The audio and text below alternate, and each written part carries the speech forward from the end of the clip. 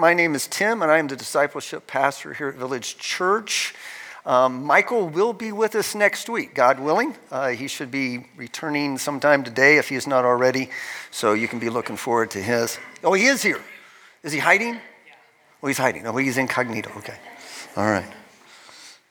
Busyness makes us stop caring about what we really should be caring about. It's not so much how we're busy, but why we're busy. The bee is praised, but the mosquito and fly are swatted. Just think about that. Never get so busy at making a living that you forget to make a life. Busyness is the unrivaled archenemy of spiritual authenticity. Now, these are just some of the many, many, many quotes about busyness. If you were with us last week, you know that Alex brought a message about how our technology can be used as a distraction, distracting us from the things that are really important in life. Today, I want to talk about how that our busyness can be used in the same way, that we can use our busyness to not think about, not deal with the hard things of life, the important things of life. And just as Alex confessed last week about how that he gets sucked in by his technology, I have to confess that I can easily be distracted by my busyness. My family are convinced that I'm a workaholic. I think they're wrong. But if they are right, I'm guessing that I'm not alone in this room today. Would you agree? In the same way that we use our technology sometimes as almost a self-medication, we can use our busyness to avoid the hard things of life, to numb us to the things that we really should be dealing with. We can so wrap ourselves up in the busyness of life that we just don't have time or energy to deal with the things that we should. We can dive into the deep end of life's commotions.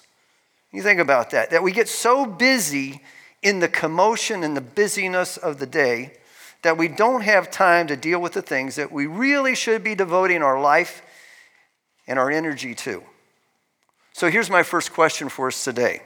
What important reality is your busyness enabling you to ignore? Now you think about that. We normally don't think that our busyness is causing us to ignore something. But I would venture to say that it's causing us to ignore more than we want to give credit for. We live in a busy culture, and most of us would agree that we live in a too busy culture.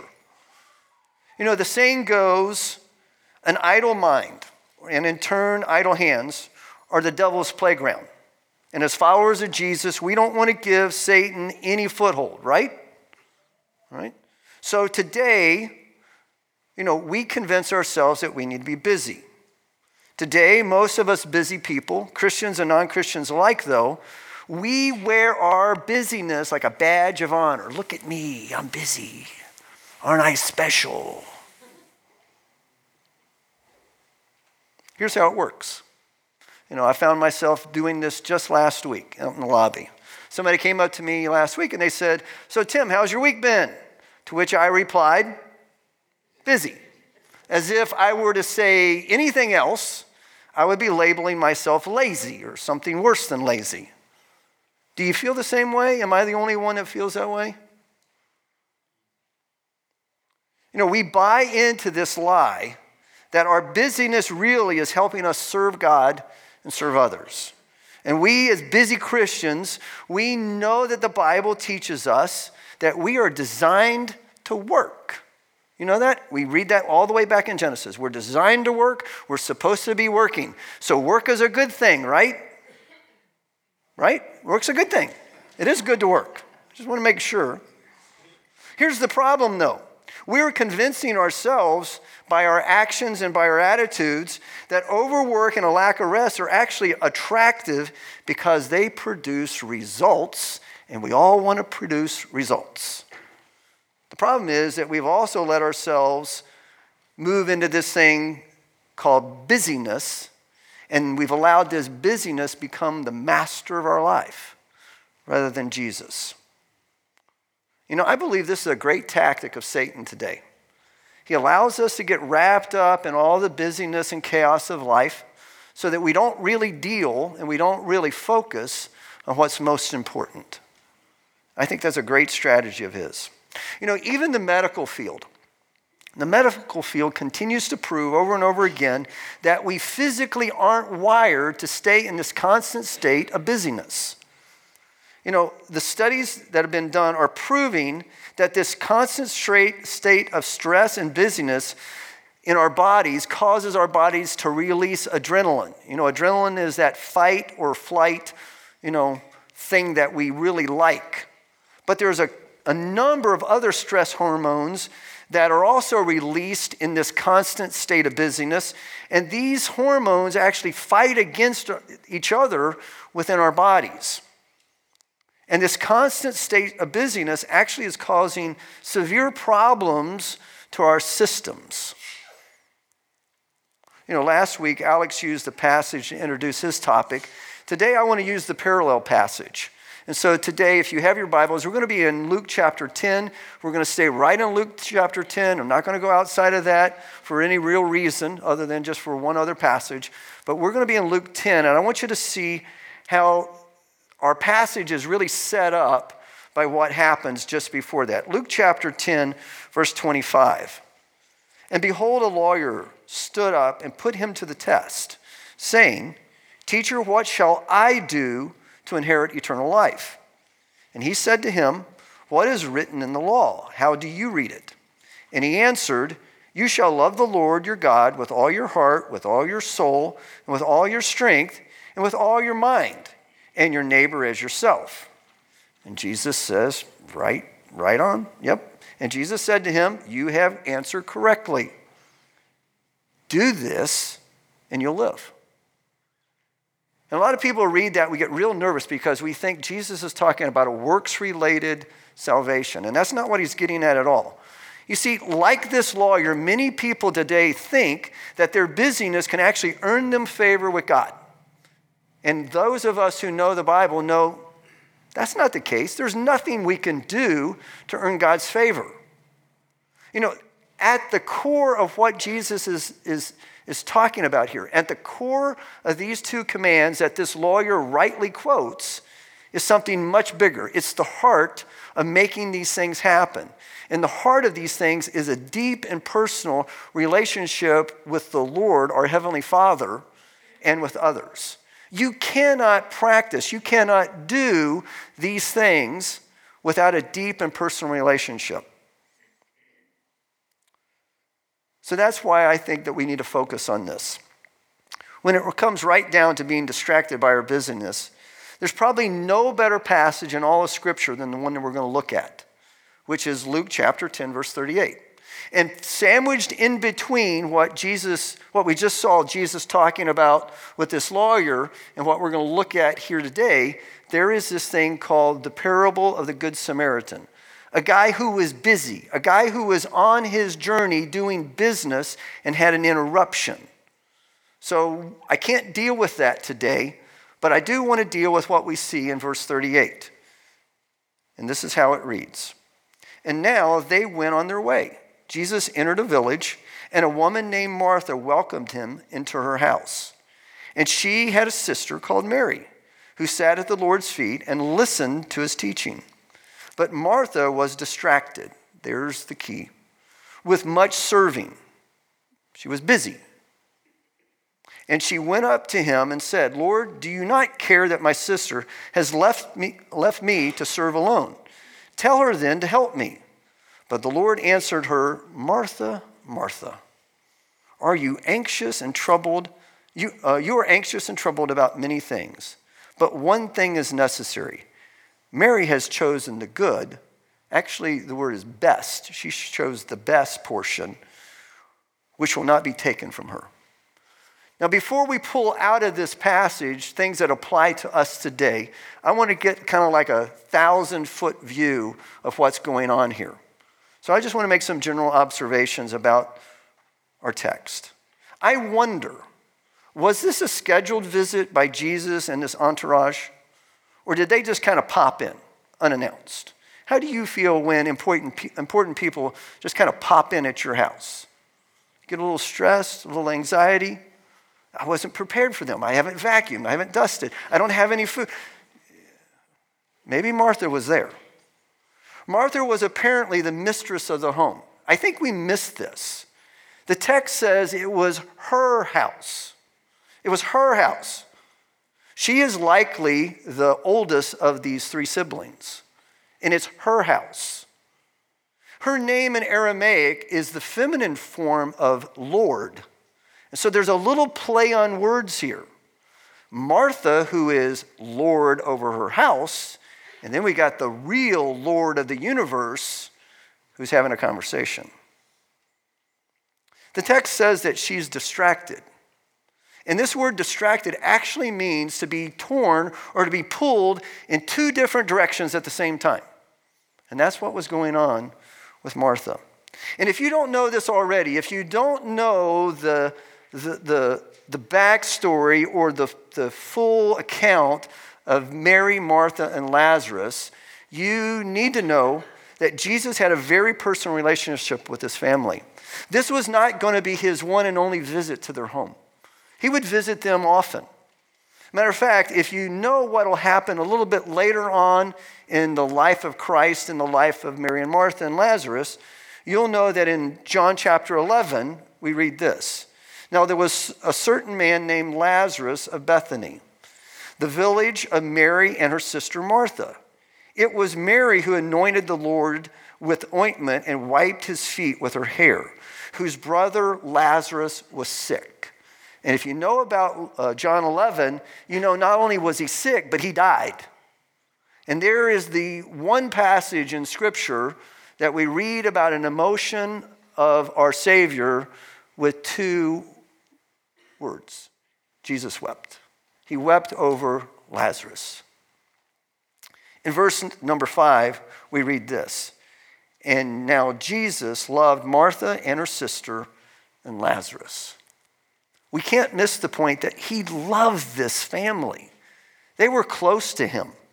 Remember what I said about a deep and personal relationship with the Lord? Now, when we think about our busyness, we need to go back to the principle that was given in Genesis. We've just been going through Genesis here at Village Church. We're given a principle of a 6-day work week and a Sabbath rest. You know, a rest that is supposed to be both physical, emotional, and spiritual. So why do we think in 2018 that we're exempt from that principle? No, that's for them back there in the Old Testament. Oh, that's for them back in the New Testament. Oh, that's for them back in the 1800s. We're smart enough. We don't need that principle of the Sabbath in our lives. You know, when we think and look at what God is like, we look at Scripture, and all we have to do is just turn page after page after page in Scripture. We see that God is at work. He's constantly at work. He's in the work of changing people's lives and influencing culture. And we know that he is at work, but he's never too busy to take time out for you and me. When we read the Gospels, we read that Jesus is likely, or was likely, the busiest person who ever lived. I mean, you just read the stories, and he walks into a town, and man, he gets just bombarded with people. Busy, but never worried, never anxious, never too busy to stop and have a deep conversation with somebody. So why should we be anything else? Why should we be busy? I want us to take a little busy quiz. How about that? And before you start thinking about everybody else in your life, this is just for you. Just for you. 10 simple questions. Here's number 1, I often commit to things before I know how much time or energy it will require. Yes or no? Number 2, I'm always tired and never feel like I've accomplished enough at the end of the day. I rarely, if ever, schedule a day off or downtime on my calendar. If I do schedule a day off, I fill it with other activities. I have difficulty saying no. No to things and no to people. How you doing so far? Number 6, I'm behind on my to-do list. Or I put things on my to-do list just to cross them off. You guilty of that one? I think I am. I find myself constantly wishing I had more time. I feel powerless over my time and commitments. Others complain that my schedule doesn't allow enough time for them. And here's the real kicker. I regularly feel like I'm doing things for everyone else, but I never get to do what I want. Now, when I first took this quiz, I'm just confessing, I got a 9 out of 10. And then I took it again, and I got a 10 out of 10. So let me give you the scorecard, okay? I'll give you the scorecard. If you get 8 to 10 yeses, seriously, did you really need to take this quiz to know that you're busy? If you had a 5 to a 7 yes, you're in the busy bubble. So why don't we just pop it today? If you had a 1 to 4 yes, you're amazing. How do you do it? I mean, you got to tell me, because I don't know how it's done. How'd you do? You think we all get distracted with our busyness? So let's look at my busy attitudes. Let's do that through our text. You know, people who are distracted by busyness possess certain attitudes that less busy people have. So in our text, we can look at the attitudes that Martha had. Some of these are really good, some of them are not so good. So just let me list these off. Hospitality, responsibility, ownership, doing the right thing, sense of urgent, anxiety and worry, frustration, jealousy. Did you catch that one? Martha likely wanted to be sitting at Jesus' feet, but couldn't. Impatient, demanding. In fact, if you look closely, and if you could know what I know by understanding the Greek language, what is implied in her question to Jesus is actually she's implying that she's expecting him to give her a positive response. She knows that the Lord really does care about her and her busyness. And so she's really expecting that he's going to tell Martha to get off her duff and come up and help her. So really the way we should understand her question is more like this. Lord, do you not care that my sister has left me to serve alone? I know you care. So tell her then to help me. That's what's really implied in her question to Jesus. She's almost demanding that the Lord tell her sister. In spite of those attitudes, I think Jesus responds to her in the most tender and kind way, and he uses this double address, Martha, Martha, which demonstrates he really does care. He really does care about busyness. So what about our world of busyness, and what about us? You know, you too might be struggling with some of these similar attitudes that Martha had, about these distractions that our busyness kind of wraps us into. And we commonly have, we who are busy, we have these attitudes. So just see if you fit any of these. You feel like no one else understands the weight of responsibility to get things done. You live by the motto, if it's going to be, it's up to me. You demand the right things are being done by yourself and others. You live with this constant sense of the urgent. You see interruptions to your plans as curses rather than blessings. Anybody there? Yes. For you, anxiety and worry are common feelings. You find yourself frustrated because others aren't doing as much as they should be. You find yourself jealous of others because they just aren't that busy. You can't sleep at night, or you wake up early thinking about all the things that you've got to get done today. You lived and you have learned to live with busyness so long that you actually think you enjoy it. You have any of those attitudes? Maybe. I bet Martha dealt with those same kind of feelings. And yet the Lord is tenderly saying to each of us, you fill in your name. For me, it's Tim. I'm still on my throne. The world will not fall apart without your busyness. I have to remind myself of that from time to time. Maybe you do too. I think we need to also reset our priorities. So what does it mean to resetting my priorities? What is that all about? People that are distracted by their busyness regularly need to get reset and realigned to proper priorities. And in the text that we just read about Martha, Martha's struggle was not what we normally think of about priorities. Martha's struggle was choosing the good over the best. You see that? Which means that Jesus and his companions would have likely enjoyed a good meal and some refreshments after a long day's journey, right? That would have been a good thing. But what would have been the best thing was for Martha to sit at the Lord's feet and learn from his teaching as well. What about our world of busyness? And what about us when it comes to priorities? For many people, this priority thing is really a choice between choosing something that's good versus something that's not good. I won't even say something good versus something bad. I mean, it could be there, but for most people, it's the good versus the not good. But it's not always the case. For more often, what it really looks like for most people is choosing the best over what is good. And that was what Martha was struggling with, and that's where it becomes difficult for most of us. What is best versus what is good? And then we get what is important over what is urgent.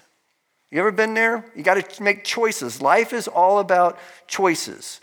And for some people, this thing about priorities and choosing is the most anxiety-filled, stress-induced exercise that they go through on a regular basis. So what I want to offer is try this little chart to help you set better priorities. I want you to see this. In this chart, you're going to see at the top, you got urgent and not urgent. And on the left of the chart, you'll see not important and important. These are quadrants that if you use this chart that Matt Souls shared with me a while back, and I kind of modified it, I want you to notice something. That upper right-hand column is where you're productive. That's where we want to be at most of the time. We don't want to remain in this crisis mode. But often that's where our life is. We've got something that's important and it's also urgent, and so it's a crisis that we have to deal with now. Life should be focusing, or we should focus the majority of our life in that upper two quadrants. But here's what happens. Often we get the non-important that's urgent that is really a distraction. This morning at 4 a.m., we're laying in bed and I hear the phone ring. But it's not the phone next to the bed, it's the phone downstairs. And I hear it ring and then ring and it stops. And I thought, who is calling me at 4 a.m.? It's probably, so it stopped. 5 minutes later, rings again 2 times, then quits. 10 minutes later, it does it again. It did that until I left this morning about every 10 to 15 minutes. That was a distraction, folks. Not important, but it was urgent because I wanted to do something about it. But it was like, nope, I got something more important to deal with, which is review for this. Here's the problem that most of us face. It's that lower right-hand side, that red area that's called waste. That's part of our lives. So things that are not important and not urgent, but they're fun, right? And so often, a lot of our lives work there. You know, years ago, my dad shared something with me that I want to share with you. He said, son, everyone makes time for what they think is important. And I found out my dad is absolutely right. People do. They make time for what they think is important. Here's how it works. Priorities demonstrate what we think is important, and what is important become our priorities. That's kind of the two equal one another. Priorities equal the important equals the priority. We're the ones that set our priorities. No one else sets those priorities for us. We set our own priorities. But those priorities soon will determine who we are and who we will become. So we have to be intentional about our priorities. We're all given 24 hours a day. We're all given 168 hours in a week. And for some of you, I know you're thinking, 168 hours in a week, that's a lot of time. For some of us, we'd like a few more hours. Anyone else out there? If I just had 2 more hours a day, Lord, could you not just give me 2 more hours? I could get a lot more done if you just give me 2 more. Okay, how about 1 more hour? You know me and Abraham. When it comes to parenting, think about this. Most of us will have our children for about 18 years before they go off to college or they move out of our house. 18 years. Sounds like a lot of time. 18 years equals 157,680 hours. Whoa, that's a lot of time. Now I'm looking at some that are in my generation. And this is what we would tell you parents in the child rearing age. Those hours, 157,000 hours, they will go by faster than you can ever think. They will go by very quickly. The key is to be intentional with those hours, as it is for everything else. We tell ourselves we're busy, but are we really that busy? Are we really? How much time do we spend doing the things that are totally unnecessary? I've watched others as a pastor. I've watched myself at times clutter my life with the things that are literally, at the end of the day, totally unimportant. You there? Anybody else there? At the end of the day, that wasn't that important, but I wasted 3 hours doing it.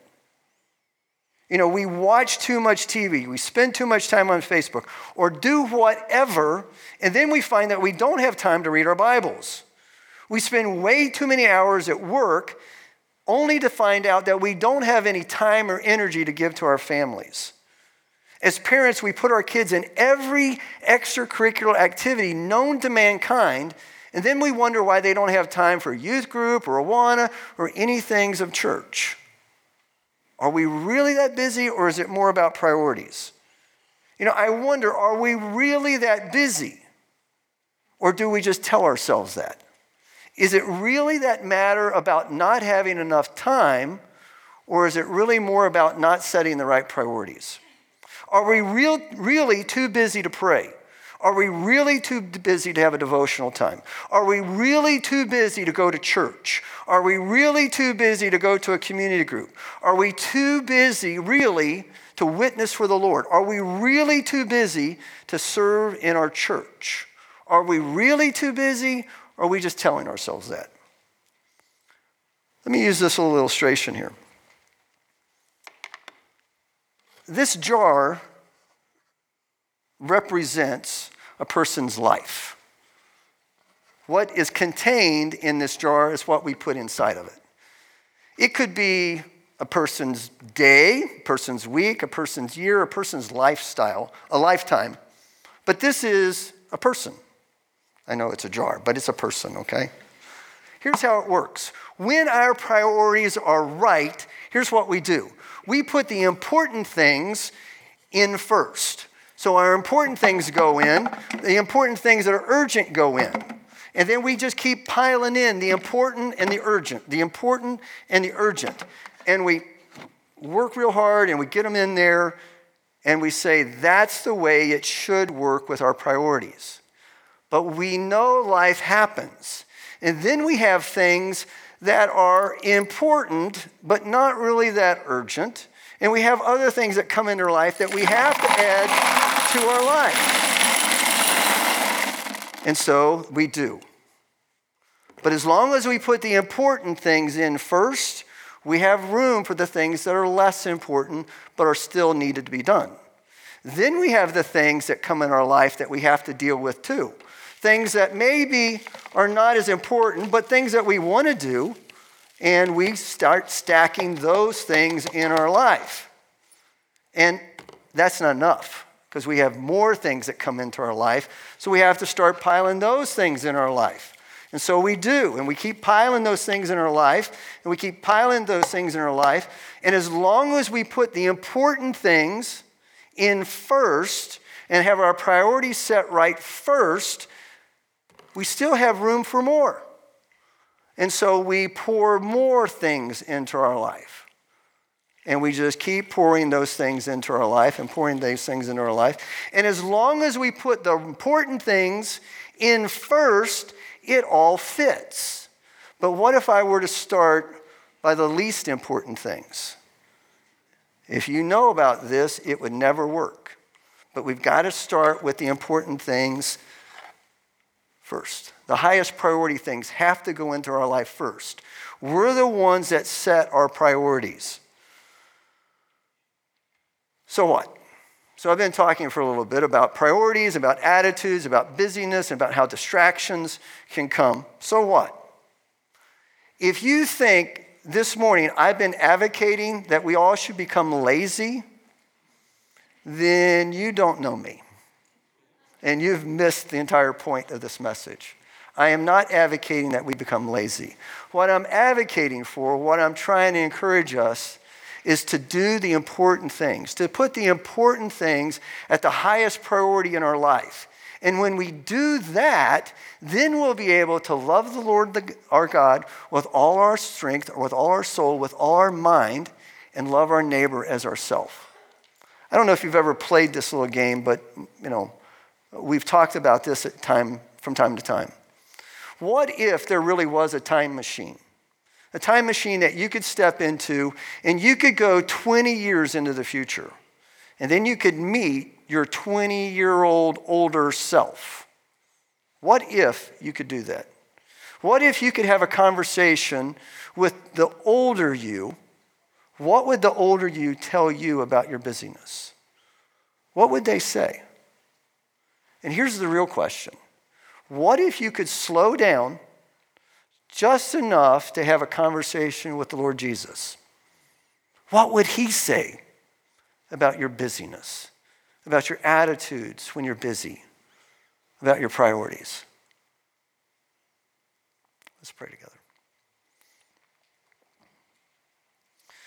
Father, I thank you that we live in a time and a culture that is busy. And in spite of how it might have sounded today, we live in a day and time, Lord, that you've allowed us to do more and greater things for you than maybe any other generation that's come before us. And yet, Lord, we have to confess that we often have let these distractions of busyness cloud our minds, cloud our thinking, confuse us into thinking that we're doing things that are important when we're really just doing busy things, not in the important things. I thank you that you love us, and just as you shared with Martha, you care about our busyness, and you want us to focus on you more than the things that are in our lives. In Jesus' name, amen.